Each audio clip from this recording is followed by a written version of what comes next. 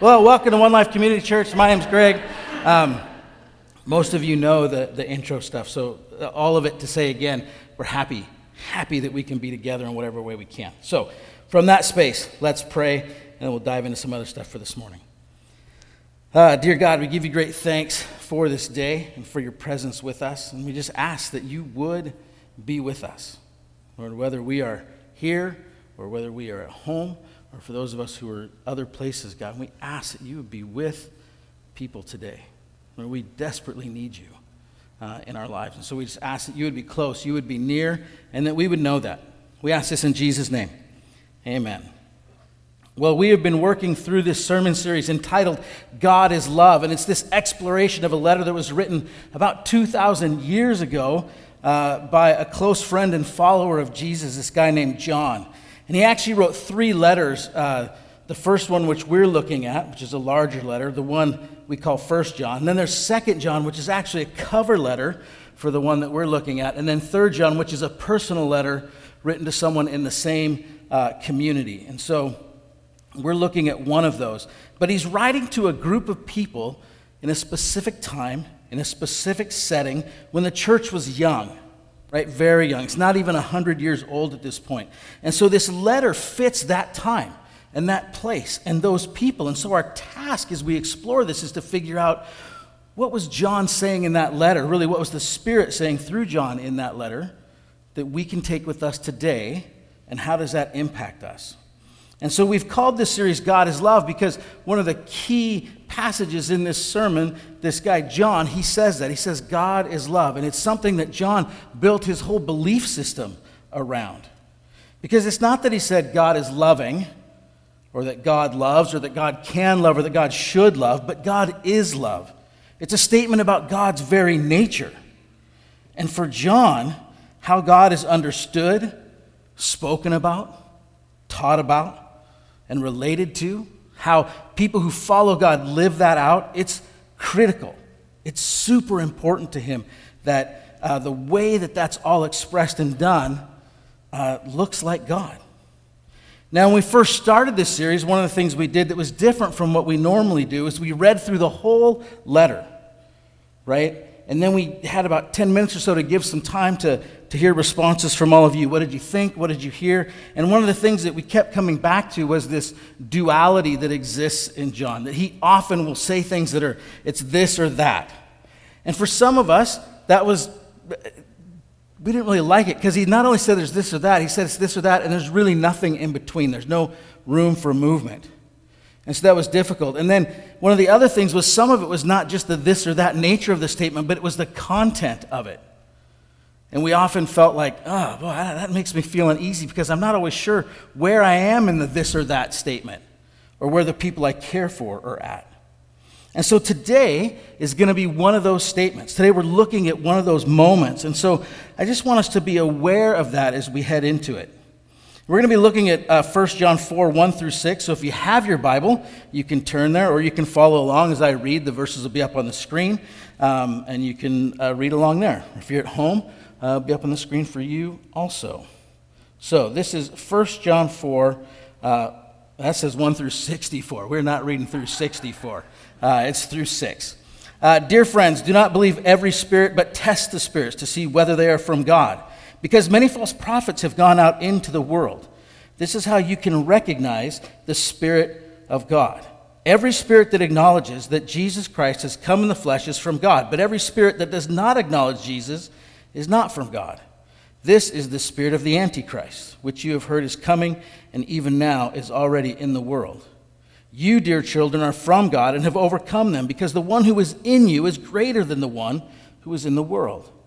They are from the world and therefore speak from the viewpoint of the world, and the world listens to them. We are from God, and whoever knows God listens to us, but whoever is not from God does not listen to us. This is how we recognize the spirit of truth and the spirit of falsehood. Now, last week I said this whole week is going to be about the Holy Spirit and the Holy Spirit's role and all this stuff about love one another and fellowship with God, and it is. But one of the things we also discovered as we went through this book, that John has this way of, he introduces a topic, and then he shifts through several other topics, and then comes back to it, and we find that it's all built built up kind of like this Jenga thing, the Jenga game, and the pieces, it feels like if we pull it out, the whole thing's going to topple. But he's built it in a way that we're going to come back to it. So we're going to introduce some stuff about the Holy Spirit today, and then in a couple weeks, we're going to find that John's going to come back to that. Now, if you also remember a few weeks ago, I introduced this word called inclusio, and what that means is that John uses some literary devices, sort of like pieces of bread in a sandwich. He's going to sort of hold really important ideas and things together by these words. And in this section, he does it, what we're finding is it's going to actually be like a triple or a quad-decker sandwich that he's building. And we're just on the bottom layers today. But he uses the phrase, dear friends and dear children, as sort of those pieces of bread, those things that he's going to contain certain ideas with and use to transition. But it's also important, he doesn't use those just because they kind of stick out and they'll draw our attention, but he's using those as they show his affection for his readers, but also these are markers of identity. John wants them to remember that they are dear friends and they are dear children because the stuff that they're going through is really hard. And one of the things that is helpful, besides getting a drink of water, one of the things that's helpful for them as they hear this is to remember that they are friends, that they are children of God. Some of you know that a few times we've used the First Nations version of the Bible, which is an indigenous translation that translates the New Testament. And in that version, they've switched dear friends and dear children into much loved friends and much loved children. And there was something about that it's not drastically different from dear friends and dear children, but when I read that this week, I was like, there's something I kind of just wanted to sit in that. Much loved friends, my much loved friends, much loved children. It seemed to have a deeper push to it. And so I was really thankful for that. And so I wanted to highlight that because I think it's important for us too as we walk through this to remember these things. Now, John starts all this with, again, the phrase, dear friends. So he says, do not believe every spirit, but test the spirits to see whether they are from God, because many false prophets have gone out into the world. And I wanted to highlight a couple of things. So I highlighted these words because it's important to know what John means when he says things. This word spirit in the Greek is this Greek word pneuma, and it shows up a lot of different places, and it means a lot of things. It means wind, it means breath, it means wind of God, breath of God. It means sort of the breath in us, like the physical breath in us, but also kind of the spirit in us, but it also means the Spirit of God. And so it's got all these different things. And so what does John mean? John believes that behind human actions, there are forces that will work to influence how human beings will behave. And it's not, there are other spots in Scripture where we see this, and it's called like demon possession and things like that. And he's not talking about that here, although that's part of the scriptural story. But he's looking more at an influence that can happen through like cultural shifts. And it makes me think of how today we encounter things through social media, where we read about different people groups who are trying to use social media to facilitate certain beliefs or certain responses. Right? And so it's kind of that feel. Or if you know, sometimes there's a word or a phrase or a piece of technology or maybe a movie or a book or something like that, TV show that it comes out and it's kind of being made a big deal about but we're like, it's not really for me. I don't really care about that. But then it's like, well, if I saw it or if someone gave it to me, I wouldn't like give it back. I'd probably keep it. And all of a sudden we realize we've gone out and bought it. Right? Or we've participated in it, and it has this move behind it. We're not really sure how we got there or why we got there, but we had this feeling like I just needed it. I wanted to be either in the know, or maybe I was kind of jealous of somebody that had it.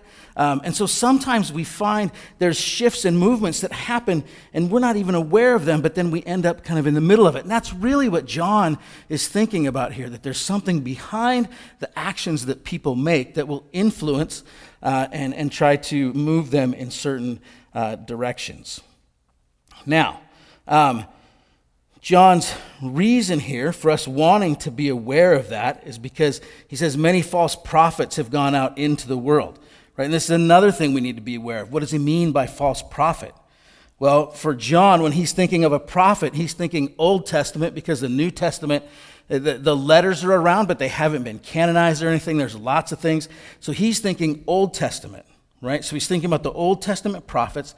And in the Old Testament, a prophet was someone who could speak for God, right? Not say something like, oh, I kind of sense God moving this way, or, man, it seems like God might be up to this. But they would actually speak for God. And so we have phrases like the Lord says or God says. And a couple of quick examples from one of the more prominent prophets in the Old Testament is from Isaiah. In Isaiah 30, 1 through 5, it says, "Woe to the obstinate children, declares the Lord." Right there's Isaiah speaking for God. "To those who carry out plans that are not mine, forming an alliance, but not by my spirit, heaping sin upon sin, who go down to Egypt without consulting me, who look for help to Pharaoh's protection, to Egypt's shade for refuge. But Pharaoh's protection will be to your shame. Egypt's shade will bring you disgrace. Though they have officials in Zoan and their envoys have arrived in Hanes, everyone will be put to shame because of a people useless to them who bring neither help nor advantage, but only shame and disgrace." Welcome to Sunday morning. But if we move to Isaiah 41 through 5, we see also the other side of it. "Comfort, comfort my people, says your God. Speak tenderly to Jerusalem, and proclaim to her that her hard service has been completed, that her sin has been paid for, that she has received from the Lord's hand double for all her sins. A voice of one calling in the wilderness, prepare the way for the Lord, make straight in the desert a highway for our God. Every valley shall be raised up, every mountain and hill made low. The rough ground shall become level, the rugged places a plain.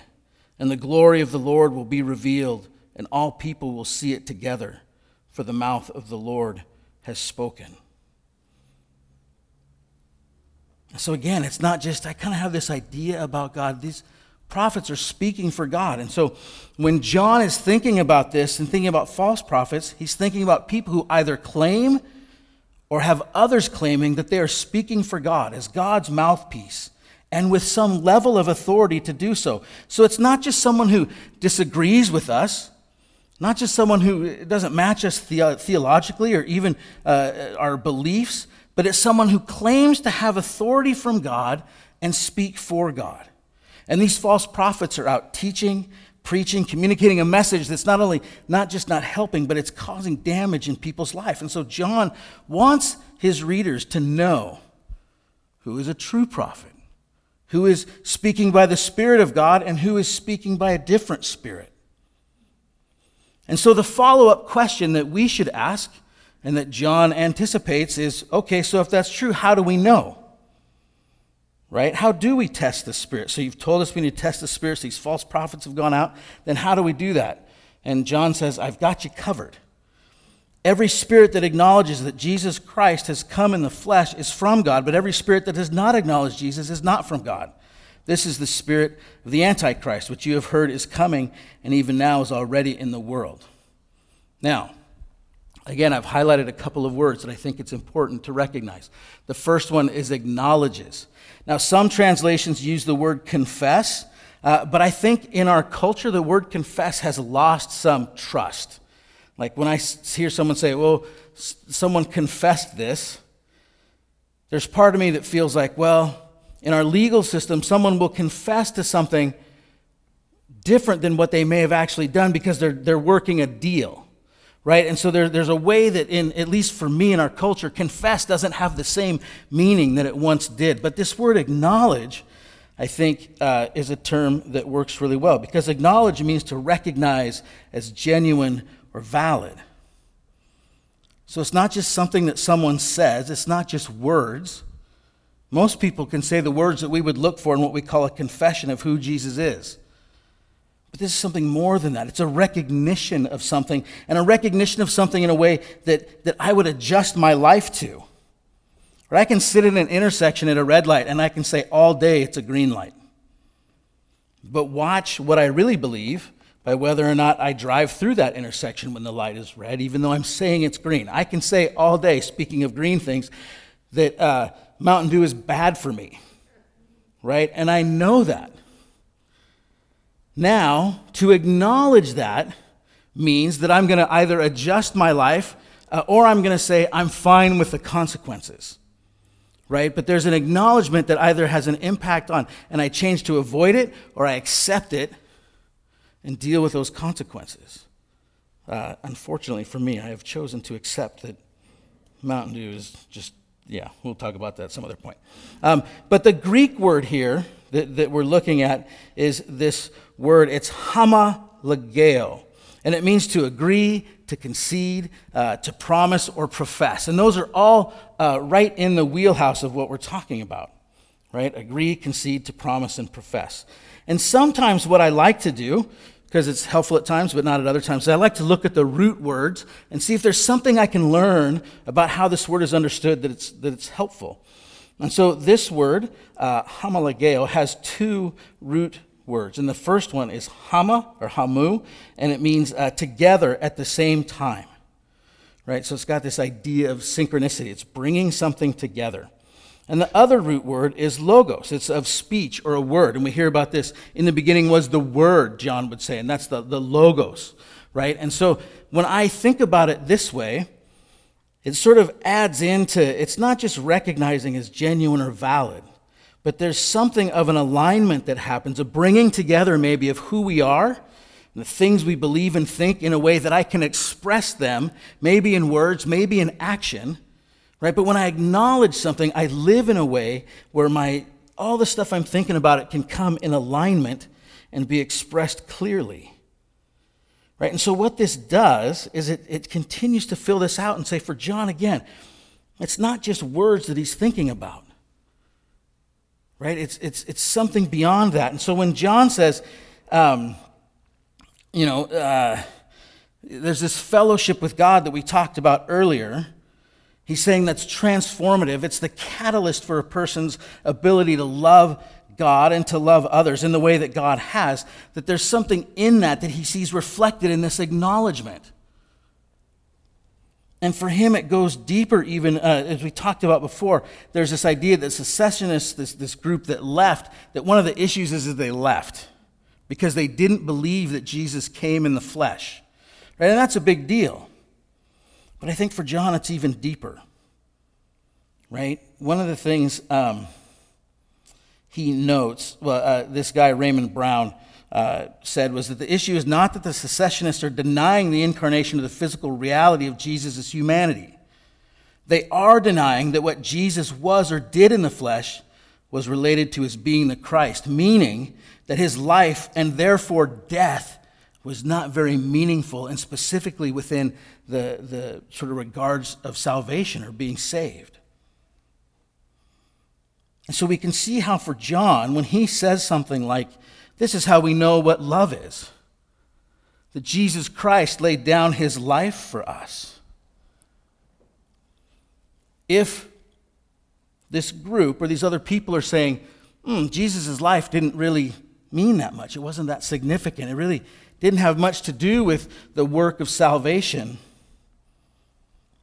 I think John's going to have an issue, because what that means then is when if Jesus' life is significant in its ability to transform and save, then his death, his giving up of his life, would also be insignificant in its ability to transform and to save. And so for John, again, it's not just, they didn't believe that Jesus was a human being, but they believed that Jesus' life didn't matter. And whenever we shift into a position of saying someone's life doesn't matter, saying someone's life is insignificant, then we shift into dehumanizing. We allow ourselves to shift into a spirit of Antichrist that would say life doesn't matter, because the Holy Spirit, the Spirit of the living God, says the opposite, that life does matter. Human beings are not to be shut down, ridiculed, bullied, used and objectified, all the other things we could say, and it doesn't matter who it is. And so that's why John, when he gets to this spot, he does draw a hard line. Because it's completely connected to everything he believes about loving one another and the transforming of the world into a place that embodies the kingdom of God, the kingdom of love. So it does really matter to John. And he is going to say, if it's not of God, then there's a path of destruction.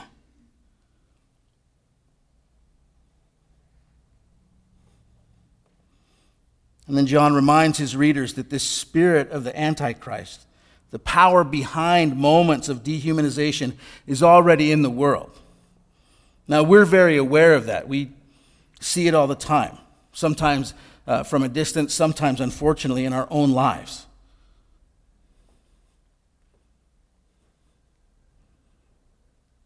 And so John's readers might be feeling a bit overwhelmed by that. Oh, what do we do?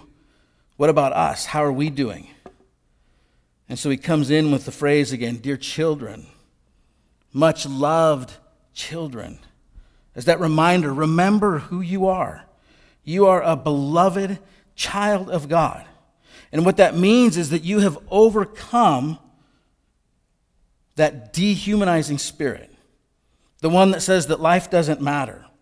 It doesn't mean you're perfect, but it means you've been transformed in a way that allows you to love one another.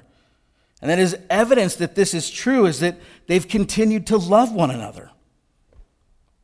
And that they've done this because the one who is in them is greater than the one who is in the world. For John, it's always going to come back to Jesus. Jesus being enough. Jesus being a foundation to build off of. Jesus being the transformative catalyst that brings about love and life in a broken world.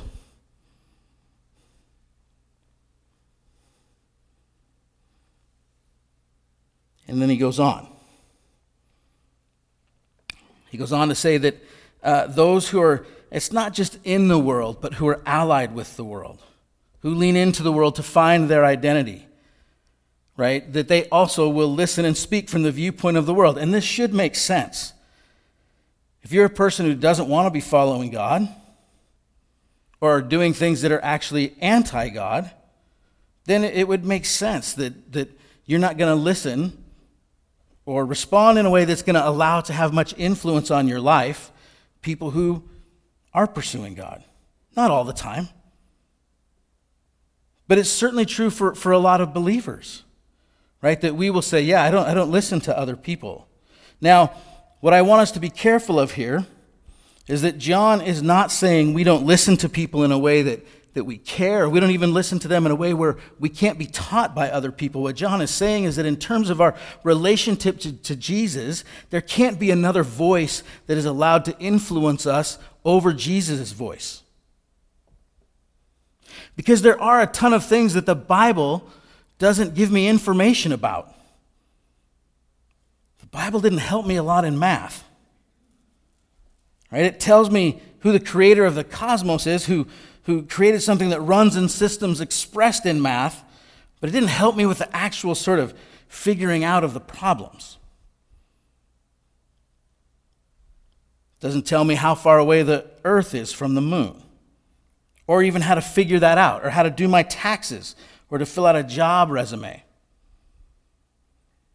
But there are lots of people who know how to do those things really well. Some of them are within the community of faith, and some of them without. There are lots of people in this world who love really well, and some of them are part of the community of faith, and some of them are not. We can learn from anybody. We can grow from interaction with anybody. But what John is concerned about is that who then are you letting define who you are? And for him, it's always going to be Jesus. Take whatever it is you've learned and bring it back to Jesus. Jesus, what do you think about this? Oh, it's fantastic. It's great. Jesus, what do you think about this? Nah, not so much.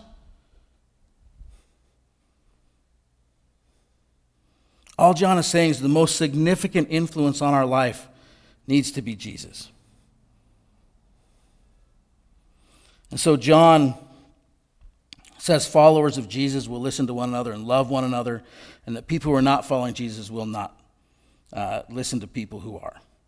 And he's sort of brief about that there. But so we've gotten through all that, and you might be asking, well, we didn't really talk a lot about the Holy Spirit. Okay, what about the Holy Spirit? In 1 John 3:24, because John says, this is how we know that he, being God, Jesus, lives in us. It's by the Spirit he gave us. Well, the truth is that it's the Spirit who teaches us. It's the Spirit who reveals to us. It's the Spirit who enables us to know these things. If we're sticking with John's theology in his gospel, he wrote in 14:25, "All this I have spoken while still with you," this is Jesus talking, "but the Advocate, the Holy Spirit, whom the Father will send in my name, will teach you all things and will remind you of everything I have said to you."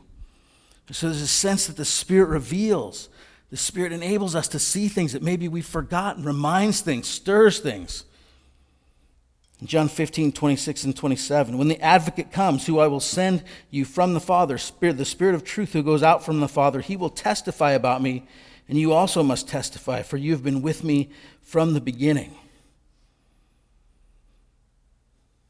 What does it mean to testify?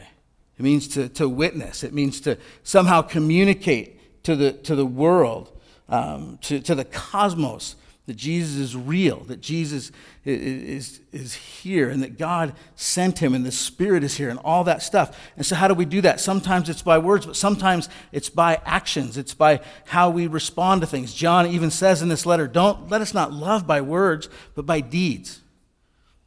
Right? So there's a big part of this, that it's this testimony that we're being called into is through our lives, through our actions. And so John's trying to invite us into that relationship. He said at the very beginning, I'm writing this so you can have fellowship with God and with us. It's this idea of what I'm inviting you into is this relationship where you can live, move, and have your being in a way that allows you to relearn and reimagine what it means to love people.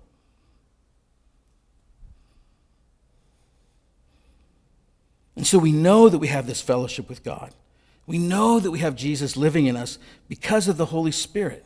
The Holy Spirit reveals this to us, opens our eyes and hearts so that we can see and receive God's love, acknowledge God's love, and then empowers us to follow Jesus and walk with Jesus and love one another and everyone we find on our path, so that our lives become that testimony to God and his love. And that just touches on the work of the Spirit. But the Spirit is not easy to pin down. Impossible, in fact, to pin down.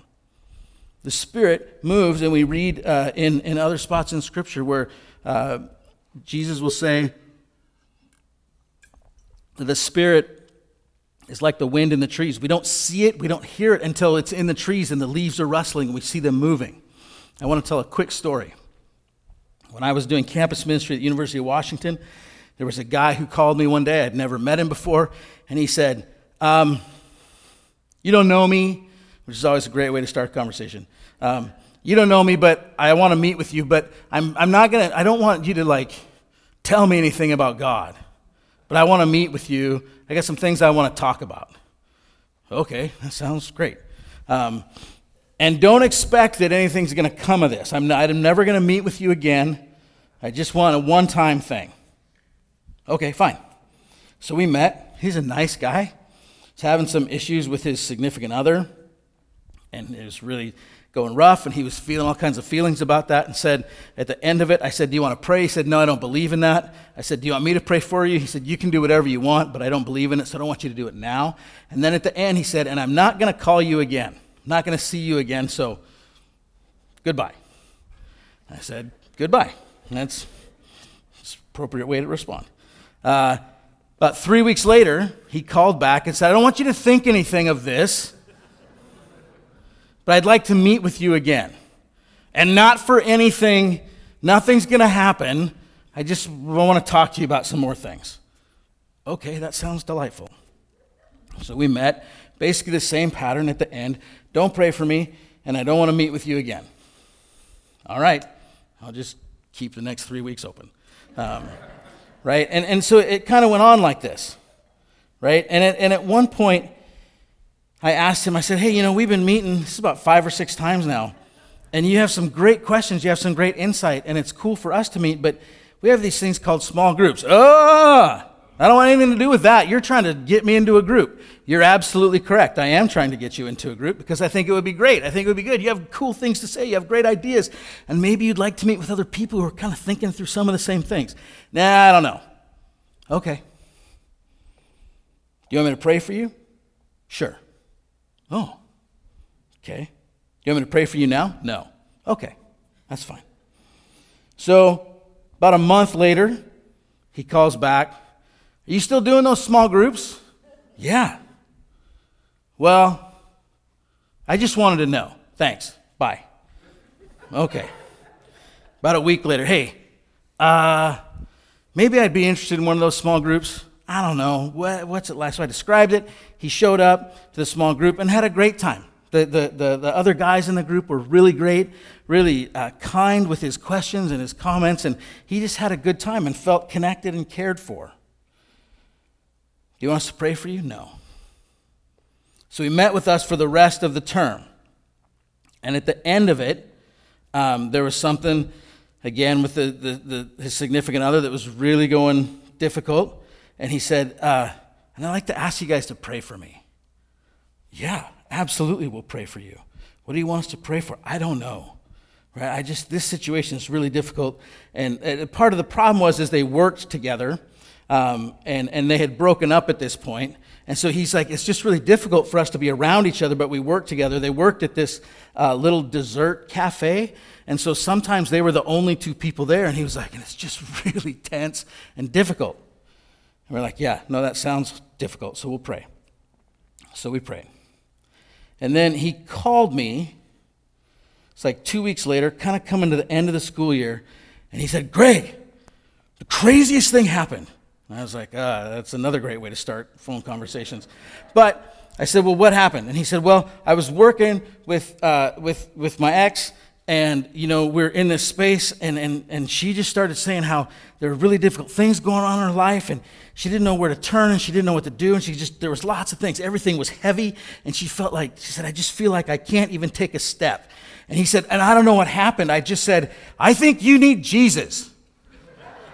And she was like, you don't even believe in Jesus. He's like, I know, but I know some people who do, and they seem to have some ideas about some of this stuff that it doesn't seem helpful all the time, but sometimes it really does seem helpful. And so, I don't know, maybe there's something in that. And she all of a sudden said, I believe in Jesus, out of nowhere. And he was like, I don't even believe in Jesus. How do you believe in Jesus?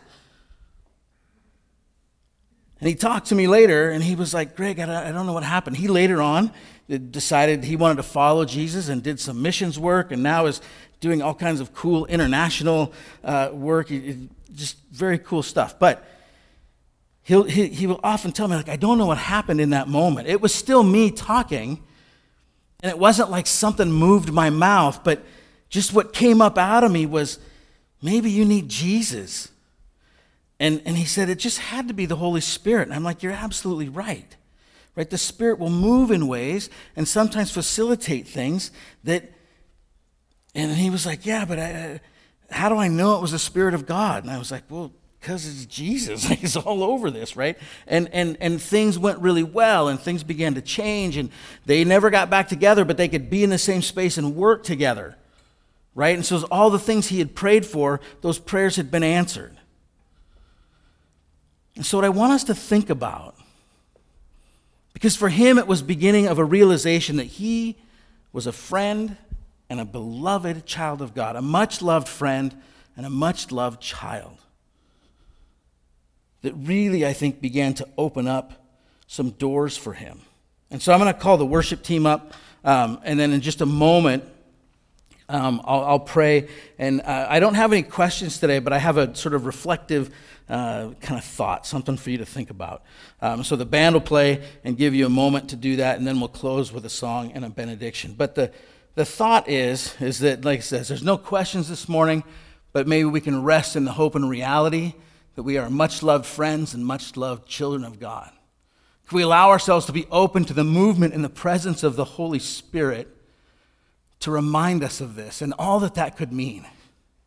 John built his life on this reality that Jesus' life and death were significant enough to change him in ways that would allow him to see others' lives as significant also, right? To see who he was, and that allowed him to reimagine what love was. Maybe God has something like that in store for each of us today. So let's pray and just sit and soak for a minute, and then we'll close with a song and a benediction. Jesus, I'm so thankful that in us noting that your life mattered, that your death mattered. You teach us that life matters. You teach us that every single person that we cross paths with is that beloved child, that much-loved child, that much-loved friend. Maybe we all don't know it. Maybe we haven't heard it. But Lord, what kind of place could this be if that's who we were able to be?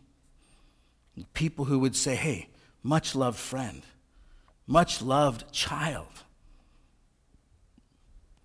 So Lord, I pray that in each of us, you would help us, you would transform us even more, no matter where we're at on that path, to be people who can communicate that and to anyone and everyone. And Lord, I even think that maybe places where we have made boundaries to say, I don't want to say it to that person. Maybe help us, God, to know if that's a right move or not. And Lord, help us to know when, no, that's not a move I can make. I can show this person love by maybe keeping a little bit of distance for a while. Lord, help us to know how that works and where that takes place.